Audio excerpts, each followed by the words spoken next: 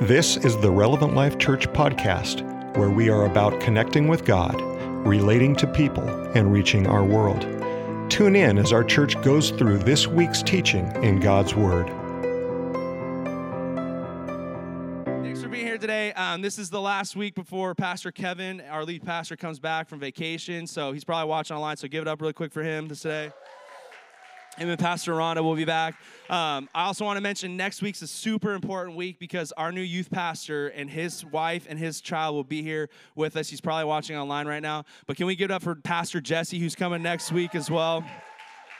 I'd really encourage you, we're going to honor them, and you guys can meet them. Youth students, we're kicking youth group back off, and so he'll be there. So I'd encourage you to prioritize that. How many people love this community?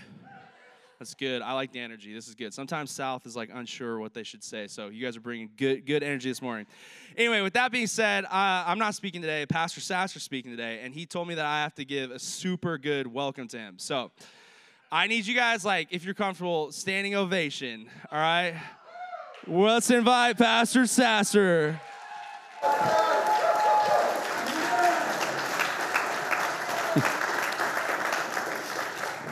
Somebody was like, yes! So whoever that was, I will give you your money after we close. So how's everyone doing today? Yeah? I'm doing pretty good, if you care. We always start nervous on Sundays, right? I don't do this a lot, so I'm always a little bit nervous. And honestly, this last week, I was working because I am bivocational, so I was working at Hydertent Mechanical and, my computer, and then all of a sudden I'm like, wait, I get Monday off. Like, this is Labor Day weekend, right? And so it came as this huge surprise to me of I have a 3-day weekend. This is pretty awesome, And so I didn't know if you guys were taken by surprise this year by Labor Day, and I was actually out hunting with our lead pastor yesterday. Yeah, we're men, and we pretty much just hike with bows in our hand. That's pretty much how we do things. Anyways, so we were out there, and we were walking back from this area, and I'm like, hey, do you actually know the reason behind why we celebrate Labor Day? And he's like, I don't remember. and I'm like, yeah, I don't remember either. So I looked it up, and it's a celebration of labor, right? It's a celebration of the people who kind of built America into the great nation that we have now. So, and that includes you guys, right? We're all some of us are retired, some of us are between jobs, but when you were working or are going to be working, you make this country great, right? And I found out this morning, Alex, wherever he is, he was like, hey, did you know that Oregon was the first state to actually adopt this Labor Day holiday? And I was like, perfect. We are the laborers who said, first, we will take a day off, right? So anyways, it has nothing to do with my sermon. I just wanted to open with something so my nerves would go away. So there we go. All right, we're all set. We're all settled in. You guys were talking about this sermon series called Parables, right? And it's about Jesus and the way he would teach and preach to his disciples, and just it's the stories that he would use, these parables. And if you don't know what a parable is, I have an actual simple definition here. It's a simple story to illustrate a moral or spiritual lesson, right? So it's just a simple story to actually tell us how to live our lives and even gain more spiritual knowledge. And why did Jesus use them? Jesus could have used any avenue to communicate the truths of his kingdom, but he chose parables. Our desire is to understand what his parables meant and to align the action and trajectory of our lives with their meanings and truths. And in Matthew 13:11, Jesus actually teaches us, he tells us very specifically in this passage why he uses parables. So in this passage, he says, he replied, because the knowledge of the secrets of the kingdom of heaven has been given to you, but not to them, right? And you're like, great, that was a great explanation, given to you, but not to them. So he's saying that if you're my disciples, if you believe in me, then these truths will be revealed to you. The Holy Spirit will reveal them to you, and they're going to be evident to you, right? But what he was also doing is keeping the secrets of heaven away from the Pharisees and the Sadducees, all the people who were kind of messing things up religiously in that time, because he didn't want to give away the keys to his kingdom. So that's why Jesus is using these parables. He's going, no, it's an easy explanation if you already know what I'm talking about. If you're a part of my family, then we have this secret code, and this is our discussion today. But if you're not a part, then it's going to be really hard for you to figure out what's going on. Okay? So today I'm talking about the parable of the Good Samaritan. How many people have heard this parable before? Yeah, pretty much everyone. So it's a very common parable. It's one that is preached on a lot. And I'm going to challenge and encourage you guys, don't check out today, okay? Because I was talking to one of our board members this morning, and he's like, yeah, I was listening to this other pastor, and he was challenging his people. Even if you've heard it before, don't check out, because God can do something new, right? But only if you allow him to. Right? So the Holy Spirit can do, and he can move, and he can work, and he can speak to you individually, but only if you're receptive to it. Okay? So today we're talking about the Good Samaritan, and what I want to do is I want to bring some context, right? I want to bring some background information on what was going on at the time and how we kind of lead up to this parable, right? You guys like that? Honestly, if you don't do that when you're reading Scripture, then you're not really reading Scripture correctly, right? You're kind of just popping out little phrases that you like, and you like the interpretation that you feel that God's... But if you're not looking back at what's going on, and you're not looking back at what those people were going through and what their understanding of that would have been, then you're not really doing a good job with your Bible Scriptures, okay? So that's my challenge to you. Do some extra reading. If you're going to read that parable, read some before it. Read the whole book that you're studying, right? Read the book first and then start getting into it a little bit more. Anyways, it's kind of a side note. So this parable is about love, okay? It's love for God, love for your neighbor, and the overarching theme is this walk to eternity, right? So Jesus' disciples, his followers, we have this eternal goal, this heaven that we are striving for and that we are living for. So my sermon title today is called Back to Basics. Everyone say Back to Basics. Back to Basics. All right. So because we're going back contextually, right? We're going back in time. I want you guys to just go ahead and imagine yourself with Jesus and his disciples. So Jesus' 70 disciples, right? I know there's 12 disciples, but there's lots of disciples. We're all disciples of Jesus. So in the story before this, we see Jesus' 70 disciples actually returning to Jesus, and they were kind of on a missions trip, right? So they had been out and they'd been preaching, they had been healing the sick, they'd been reaching the lost, and they came back and they were super excited. They were just over the top excited about what was going on, what was happening, and all this kind of stuff. And they actually came to Jesus and they said, Lord, even the demons submit to us in your name. And Jesus was like, yeah, duh. Like I've told you that before, right? You have this power, and there's this power in my name, and even the demons will submit to that, and you will act. And he actually told them, you will not come into any harm, right? Unless it's God's will. So they're going, this is so amazing. We went on this missions trip. And how many people have been on a missions trip before? Yeah, quite a few of us. I've actually never been. You guys, a little sad sigh of, oh. Yeah, someday. I'll go someday. I'm getting super old, though, so maybe it's not in the cards for me. We'll see. Anyways, so these disciples are they're so overexcited, and they're focusing on this power and what has happened, and Jesus is like, you guys need to calm down, right? You guys need to let's refocus some things here.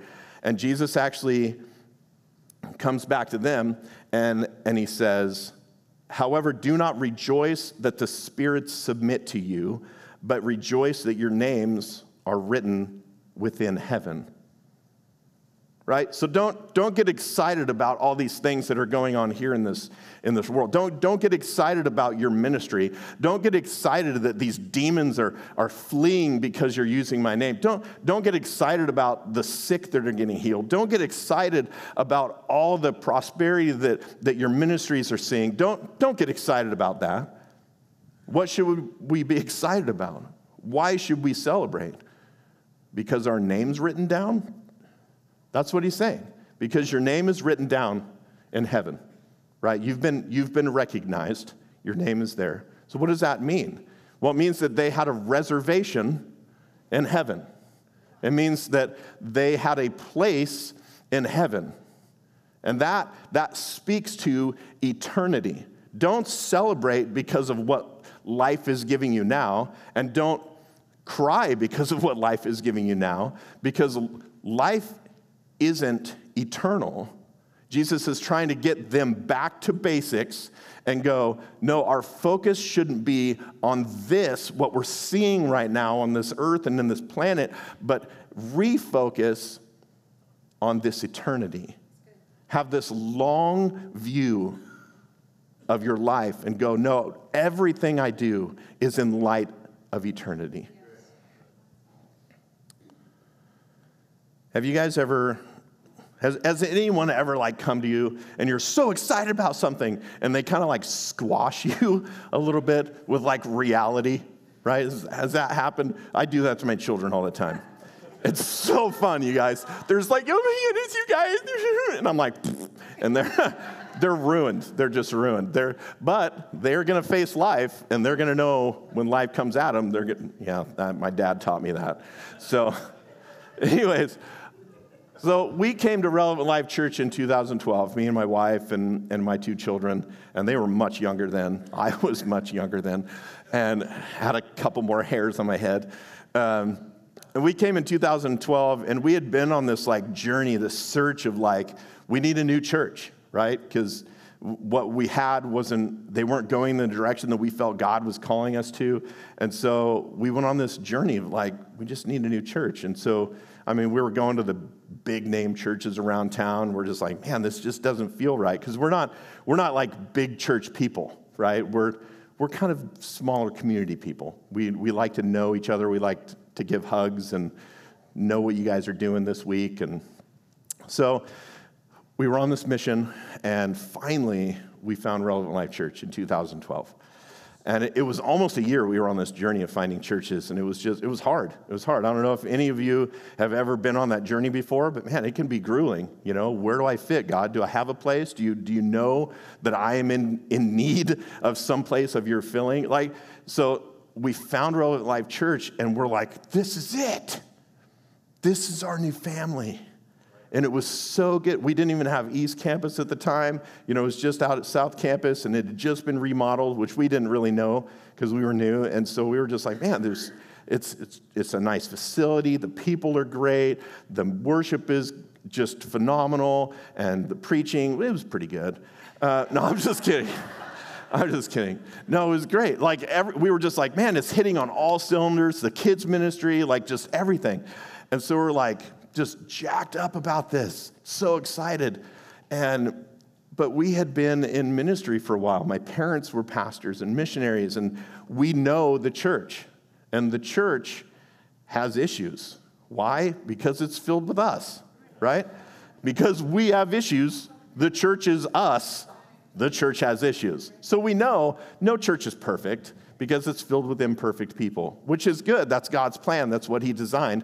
But we knew that this feeling that we had, these thoughts and this thinking that we had of this great and amazing church, someday it was probably going to get a little muddy, right? Our view was going to get a little askewed. We were going to meet some people that maybe weren't showing the love of Jesus in the right way. And, you know, things were just going to get kind of messy. And so I had like this epiphany one day. We're driving home from from church, and all of a sudden I just felt like the Holy Spirit go, remember this. Remember this.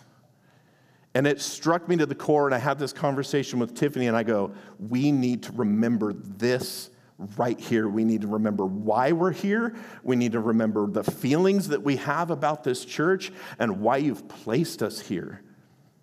Because it wasn't even about us, like there was great things, but we're like, no, this is a place that we're going to get to serve and minister and love these people too. We just found a new family. And so we need to, regardless of what's going on, regardless of how excited we are, we need to get back to the basics and go, no, we need to remember why we're here. And that's what we're doing today. So Jesus was refocusing his disciples. He was saying, no, yes, everything is great. Yes, my name is powerful. You're doing great things in your ministry, but you need to really focus on what's going on eternally, right? So in a way, it kind of feels like he's squashing them down a little bit, right? But having your name written in heaven is such a big thing. If you're not considering that, if you can't wake up in the morning and just appreciate that even just your name is written in the Lamb's book of life and that someday you're going to have eternity with Jesus, like if that's not a big thing to you, then you should probably continue to ask for God to renew that in you and refocus on that. So this parable immediately follows this story about Jesus and his disciples and this kind of getting back to basics and refocusing and recentering. And it's about this discussion, this challenge of Jesus to go, no, life isn't about all this stuff. Life is about where you're going to end up. What we do here matters there.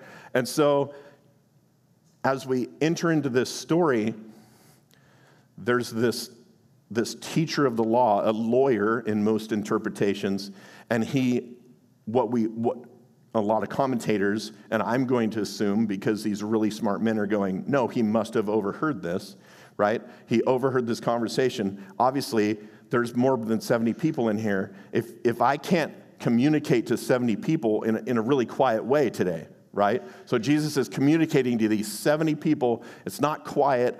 Other people are going to hear. And so this lawyer comes and he starts to challenge Jesus, and he starts to challenge Jesus' teaching. So today, I want to go ahead and we're going to read this parable, and I'm going to kind of break it up, and we're just going to kind of take our time through it, okay?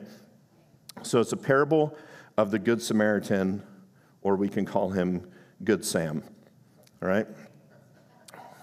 On one occasion, an expert of the law stood up to test Jesus. Teacher, he asked, what must I do to inherit eternal life? Right? So we're going back to that conversation he was having with his disciples about what we're actually doing here means more because of our name written in that book. So the lawyer, not only, he wanted to test Jesus, right? But he was also wanting what his disciples were being promised as well. So it was kind of a twofold, well, how do I get to eternity, but is your teaching about this eternity even correct? Because he knew the law, right? There was a standing Jewish Mosaic law that they all believed and they all taught at that time. And so Jesus, well, let's just continue on here. So Jesus says, what is written in the law, right? So he re-questions. You guys, you hate that, right? When somebody's like, well, what do you think about it? Where do you want to eat dinner, right? You guys love that? Well, stop it, because they're actually being like Jesus. So if I ever do that to you, just go, Jesus, right? Not me, but like, praise him. Anyways, Jesus says, what is written in the law? How do you read it? Right? And I want to kind of stop right here just a little bit, because there's the law, and then there's a lot of extra things that the Pharisees and the Sadducees and the lawyers and all the people that had access to this law, they had done a lot with it, right? And throughout the years, this law started really, really simple. There was a basic law that God had given to his people. But over time, there was a lot of people that kind of messed up that law. And they added things, they subtracted things, they excluded things, they purposefully excluded people groups, right? So it got really, really messy. And so Jesus is going, what is written in the law? And then secondly, how do you interpret the law? What's your interpretation of the law? So there's actually two questions going on here. So the lawyer, he answered, and he said, love the Lord your God with all your heart and with all your soul and with all your strength and with all your mind, and love your neighbor as yourself. Right? And this is literally a quote from Old Testament law. Like this is an actual quote. And Jesus himself has used this before as well. He's quoted that exact scripture. And Jesus comes and he goes, you have answered correctly, Jesus replied. Do this and you will live. Boom. End of conversation. All right, cool. Thanks. Right? No, because Jesus says, yes, you've answered correctly, but secondfold, you have to do this. You have to walk this out. You have to live this to be able to reach eternity. And so the lawyer's not really happy about this, and we'll get into that. But T.C. Butler wrote this about Jesus' response to the lawyer. He says, Jesus emphasized the nature of this answer, right? Not just an idea of the mind, but an action of one's strength, a feeling of one's soul, an emotion of one's heart. Love must control the entire person. Right? It doesn't come down to a rule book and what you're supposed to do. Love is the great motivator here. So for once, the stars have aligned, and Jesus and a teacher of the law have actually agreed on something. What is it? Well, it's this. You've answered correctly. Just do that. Right? Sounds simple. Well, as we find out, it's not that simple. So the lawyer wanted to justify himself. So the scripture said, but he wanted to justify himself, so he asked Jesus, and who is my neighbor? And who is my neighbor? That's the loaded question. That's what we get down to as we start. Jesus is about to break out into this parable, right? So who is my neighbor? This word justify means to show or prove or to be right or reasonable, to declare or make righteous in the sight of God. So not only did the lawyer want to prove that he was right, but he also wanted to prove that he was righteous. Right? He didn't just want to be right, but he wanted to be right in God's eyes.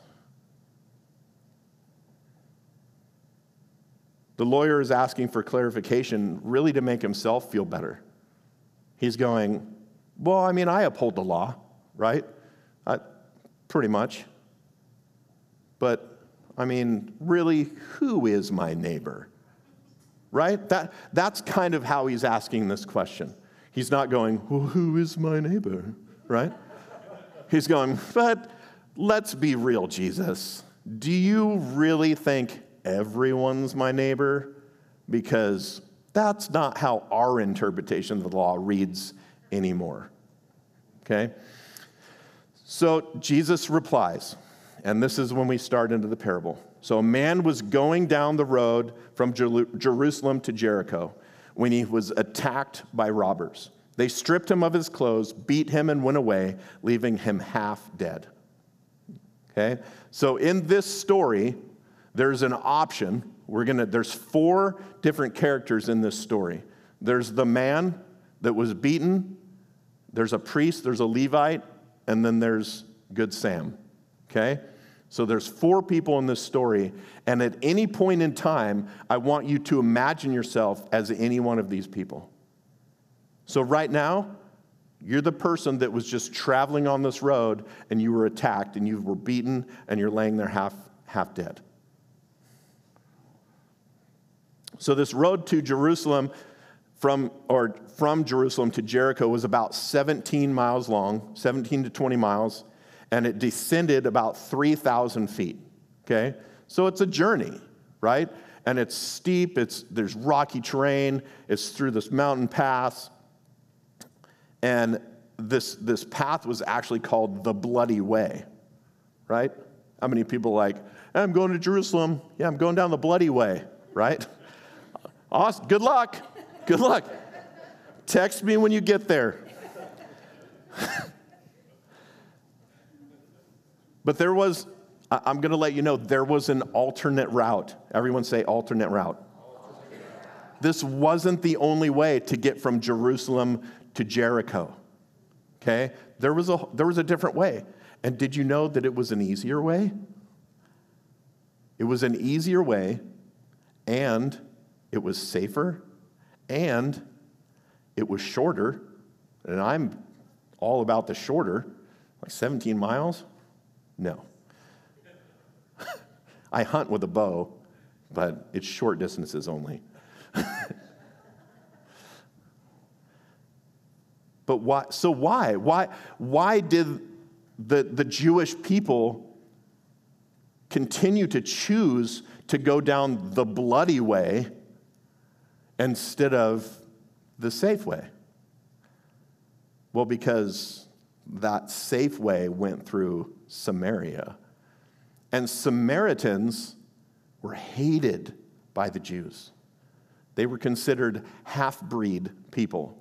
They were unworthy. They were unclean people. The Jews avoided them so much that they would rather take a risk on a road that was called the Bloody Way than to even go by their town. That's how much they hated them. So here we go. Character number 2 comes in. A priest happened to be going down the same road, and when he saw the man, he passed by on the other side of the road. On the other side. He didn't even walk by him. So a priest was like the appointed man he was kind of this mediator between man and God. He was the one in the temple. He did the rituals, the sacrifices, right? And he dressed really, I think, horribly. But in that time, they had special robes and all this special stuff that they wore. And if you know anything about the priests in this time, you knew that the law actually would say if he were to touch anything that was dead, other than like a family member, if he was to touch anything that was dead, he would have to go through this whole entire ritual process of re-cleansing himself. He would become unclean because of this dead whatever, and he would have to go through this ritualistic thing to cleanse himself. Well, the man wasn't dead. He was only half dead, right? So did the priest really use that as an excuse to not help this man? I would say no, but that's just me going, it's an assumption at this point. So, 2, a Levite, when he came to the place and saw him pass by on the other side. So a Levite was not a priest, so he's kind of like the worker that does all the just kind of menial tasks of the temple, right? So he's the one that, hey, go clean the altar, because I splashed blood all over it earlier. And so the Levite's the guy that would go and just do the tasks of the temple, right? So he's not the leader, he's not this mediator, he's like me in the church right here. And you have your Pastor Kevin, then you have me, I'm the Levite. Okay? So this Levite wasn't held to the same exact standards as the priest, right? So going through like the cleansing process, all that, right? It wasn't even as big of a deal to him. So why did he pass by on the other side? Well, Jesus doesn't say. But a Samaritan, and I guarantee this lawyer, as soon as Jesus said Samaritan, he started losing his mind. Oh, no, Jesus. No, you didn't just say Samaritan. No. We hate those people. They shouldn't even be on our road. Just no. There's a whole nother road that they can take. We don't even want them here, right? So a Samaritan, as he traveled, came where the man was, and when he saw him, he took pity on him. So I want you to note in this passage that the priest and the Levite, Jesus actually said they just happened by, right? What does that mean? Just happened by. Oh, I just happened by, right? But what does it say about the Samaritan? As he traveled. As he traveled, which means he had a destination. He probably had a timeline. He was on a schedule. He had somewhere to go. He had somewhere to be. Someone was counting on him. There was a plan in place in his life where the priest and the Levite were just happened by. So to me, I think that's actually really important that we need to point out too. So he went to him and bandaged his wounds, pouring on oil and wine. Then he put the man on his own donkey, brought him to an inn, and took care of him. So the pouring on of wine would have cleansed. The pouring on of oil would have soothed the man, right? And we already know this guy's naked and half dead. It doesn't say anywhere where he put clothes on him. So you've got this Samaritan that's such a nice guy. You've got this naked guy laying there. You just poured wine all over him. Now you've just oiled him. Right? You got oil all over the place, and now you're going to pick him up? So you pick him up, put him on your donkey, and go to the inn. I'm just trying to give you context here.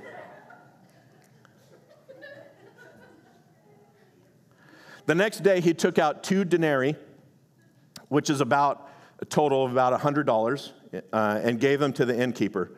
Look after him, he said, and when I return, I will reimburse you for any extra expense you have. So the Samaritan, Good Sam, didn't just say, I'm done, $100, here's a Benjamin, I got to go, I'm already late. No. He goes, here's $100, but I'm coming back this way, and if he incurs any more financial charges, I'll take that on too. Okay? So now Jesus, now he's got the question that he's just going to drop on this lawyer, and he goes, which of these 3 do you think was a neighbor to the man who fell into the hands of robbers? So this is the best part. It's the best part because Jesus has taken the lawyer on this parable story, and all of a sudden he's going, now you get to decide. You get to tell me who this is. The expert of the law replied, the one who had mercy on him. The one who had mercy on him. You notice he didn't say the Samaritan. He didn't say that was Good Sam. Right? He didn't say that. He said the one. He couldn't even utter the name Samaritan. So Jesus told him, go and do likewise. Go and do this. This is the key to eternity. All right, so we've read the parable. So let's kind of start focusing a little more on what this means to us. This parable, like I said before, is about love. It's a love story. It's a love story between us and God. It's a love story between us and our neighbor, and it's something that points us towards eternity. And all the guys just checked out because I said love story, right? So what does this mean? Who is our neighbor? How do we love our neighbor? So loving your neighbor comes from compassion, not obligation. Say compassion. Comes from compassion. If we look back in this parable, you see that the Levite and the priest, they were actually obligated to help this man. In fact, in Leviticus 19:18, it says, you shall love your neighbor as yourself. The problem is they had used the law and they had redefined the law in a way that they got to pick and choose who their neighbor was. This word obligation is an act or course of action to which a person is morally or legally bound, a duty or a commitment. So they had a duty. They had an obligation. The law actually told them, no, you're supposed to help your neighbor. But because they just couldn't be bothered, like we don't even understand why they didn't help. Maybe they were on the road to Jericho and, man, their buddies were waiting for them on the other end. Or text them, bro, when are you going to get here? Sorry, I didn't set my alarm. I'm late, right? Or maybe they just had, I lost my note. Maybe they had like a sick family member down in Jericho and they were just on their way and they just had to get there. Which, in a way you're like, well, I mean, yeah, get there because they're sick. But again, Jesus calls us to be what? Interruptible in our lives. Maybe their car had broken down and now they're halfway to Jericho and they just got to get there, get some more gas to come back. Maybe they had an argument with their spouse and they're just not in the right headspace to be helping anyone right now. Maybe they just have a lot going on in their life and they just, no, I just can't do this today. Has anyone ever felt that way? Really, the problem was they had redefined the law, who was and wasn't their neighbor. They had put what they wanted first. They had put what they wanted first, not what God wanted. They didn't want to be neighbors to the Samaritan, the half-breeds. They made the law fit in their box. But Jesus, through this parable, was showing that he was showing the lawyer that all the extra stuff that they had put on, all this narrative that they had put on the law was not necessary. And they needed to strip it back to the basics. But we can also guess why the Samaritan did what he did. And in verse 33 we read, but a Samaritan, as he traveled, came where the man was, and when he saw him, he took pity on him. This word pity in the Greek is translated to experience great affection and compassion for someone, to feel compassion for, to have a great affection for, love and compassion. And not just because I have it in all caps and bold up there and highlighted, but what word sticks out to you in this definition? The word compassion. Jesus calls us to have compassion for our neighbors. God doesn't want us to be obligated to reach. He wants us to find this compassion to reach. Because you can do things out of obligation. You can wake up every morning and read your Bible because that's what your mom or your grandma or your Bible teacher told you to do. Does that change the world? No. You can do all sorts of things because you're obligated to do them.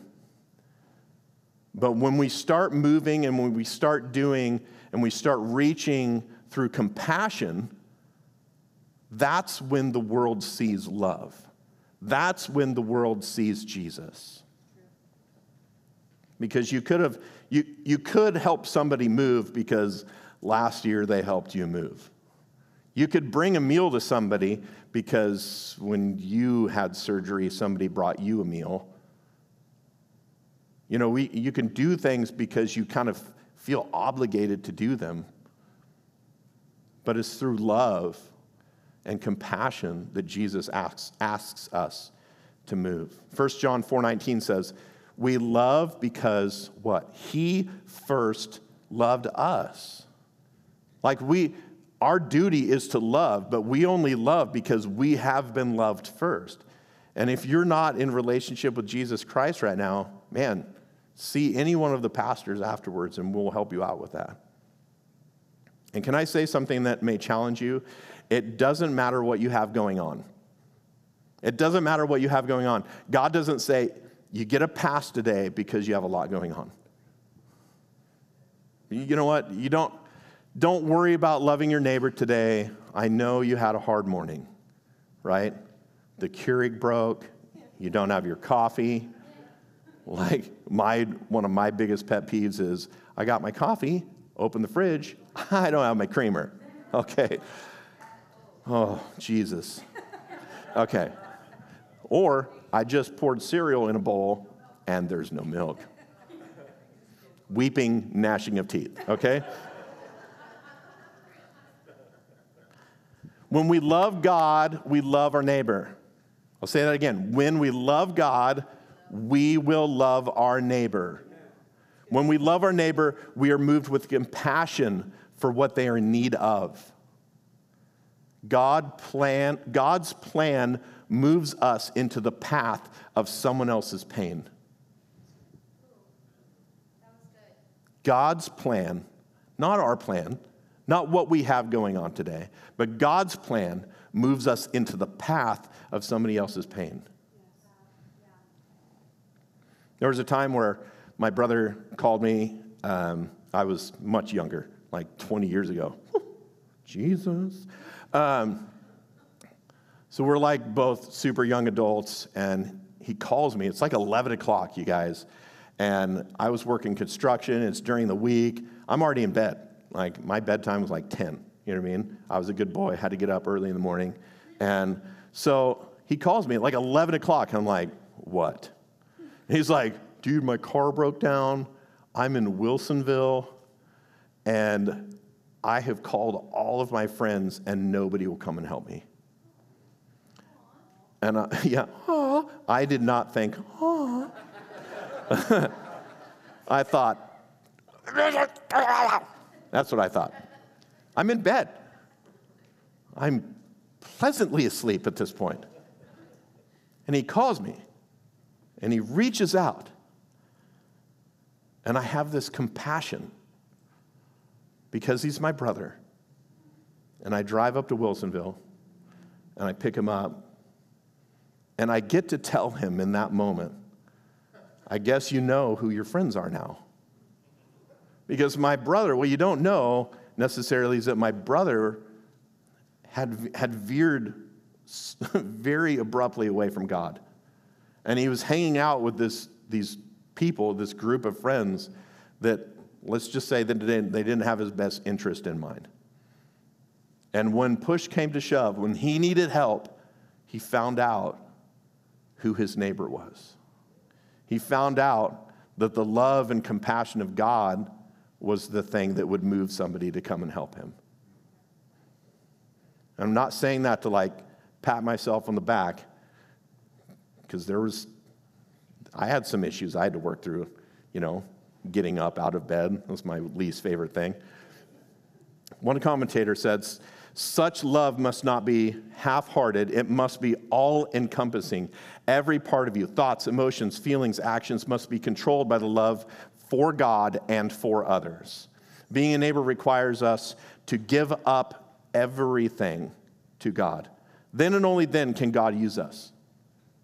When you have emptied yourself, then you become a vessel that God can actually use. You become something that God will then fill up with what He wants and what He wants you to do. Because God's plan moves us into the path of somebody else's pain. Number 2, loving your neighbor has no boundaries. And you guys, I'm going to go a little bit over on time today. I hope you don't mind. It doesn't matter. Please sit still.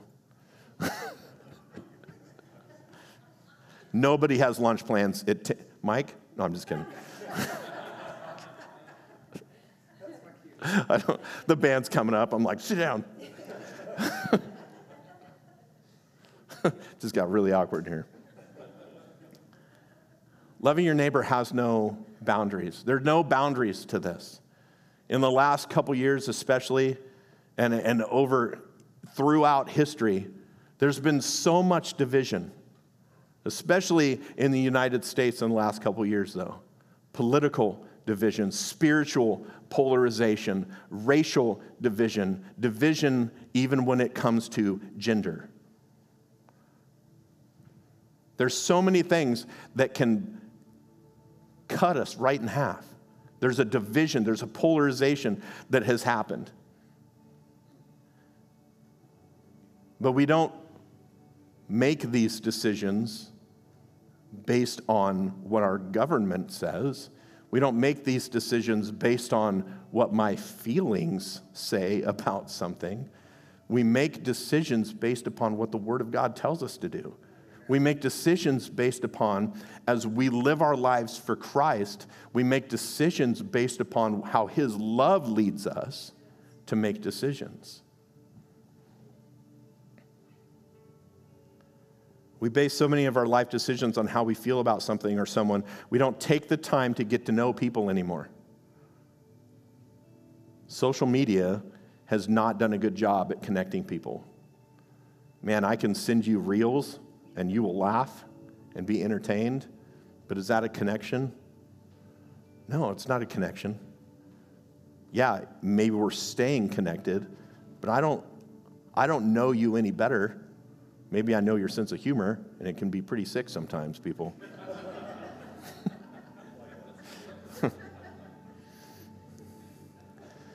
But every time I meet with somebody, every time me and my wife have dinner with somebody, man, you just meet someone on a whole new level. You understand their background. You understand their context. You understand why they do the things that they do and why they don't do other things. And you're moved with compassion, going back to my last point.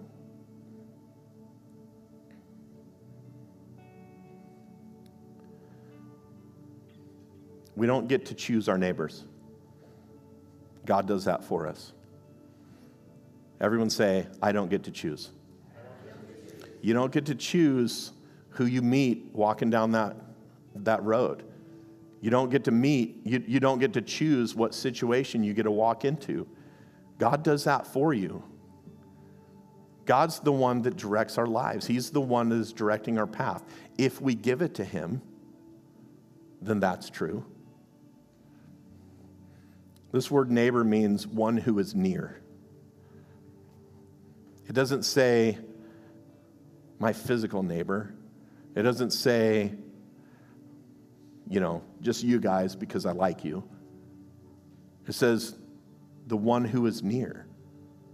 Whoever you are near, whoever you are next to, whoever is sitting next to you at work, whoever you are talking to at the bank, whoever you are getting your groceries from at the store, the one who is near. Those are our neighbors. Those are the people that we reach to. Those are the people that God sets us in their path to speak to and take care of their pain. Charles Swindoll says this, what you are determines what you see, and what you see determines what you do. Let's read that again. What you are determines what you see, and what you see determines what you do. Who we are, man, I hope you are a child of God. We are God's chosen people. We are God's creation. And through that lens, that's what God helps us. He helps us to see the need of others. Through who we are loved, we are forgiven. In that same lens is what you see others through. And what you see determines what you do. Man, if you see somebody in need and you're not stepping into that need, and you're like, I'll pray for you. I'm not trying to bash praying. Praying is super important. But God wants us to meet that physical need. Don't pour wine and oil on them. Don't do that. But meet a practical need.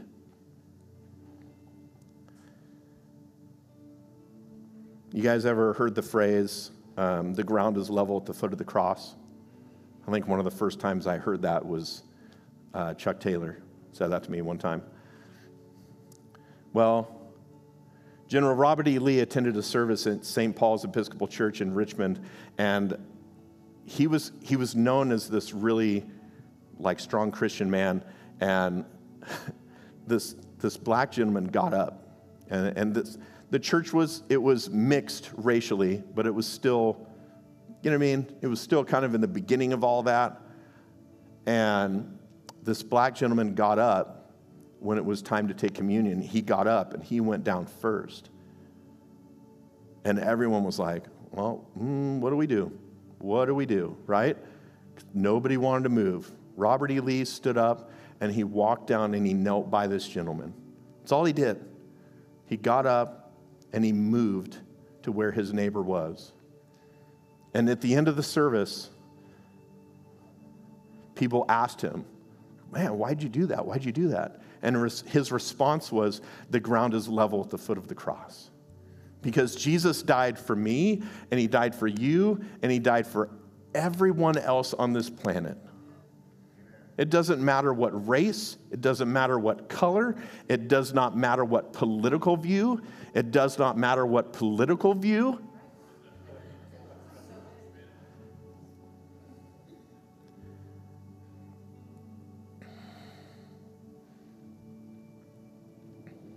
We're so out of time right now. So I'm super going to get back to the basics, and I'm going to jump to my conclusion.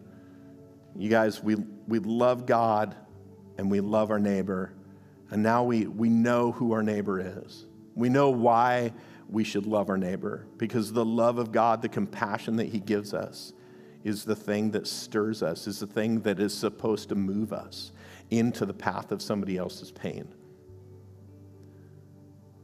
But there is a benefit for you and for me in this. Because at the very beginning of this, what did the lawyer ask? How do I ensure that in my life I'm on a trajectory towards eternity? And Jesus says, love God, love your neighbor. And yes, the definition of neighbor needed to be defined in this parable. But let's go back to that. Love God, love your neighbor, and eternity is yours.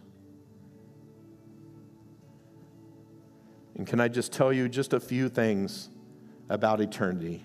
Eternity, first of all, is not guaranteed. And you don't have to work to get to in eternity. But God is saying you need to love me, and you need to love others to be able to get there. That there's a relationship between us and him, and then us and others, right? And eternity is not just living forever. Eternity is not just a quantity of time. Eternity is a quality of life. Because eternity isn't something you're just like, oh, I'm just going to live forever. And if this is my life, I'm not sure if I want to choose that. Eternity is eternity with God, in the presence of God, with fellow believers, with the love and compassion. You guys, I'm serious. I'm kind of looking forward to it. And it will satisfy every need. It will satisfy every need. You will no longer need in eternity.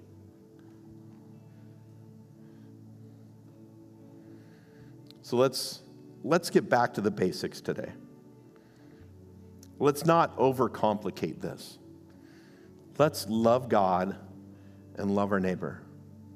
And again, neighbor is defined as the one who is near. Whoever you find near you, whoever you see that is in your view, in your life, that's the person that you need to reach to. That's the person that you need to help. You don't have to look far.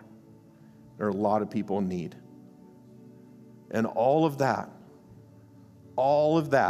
loving God, loving your neighbor, that points us to eternity.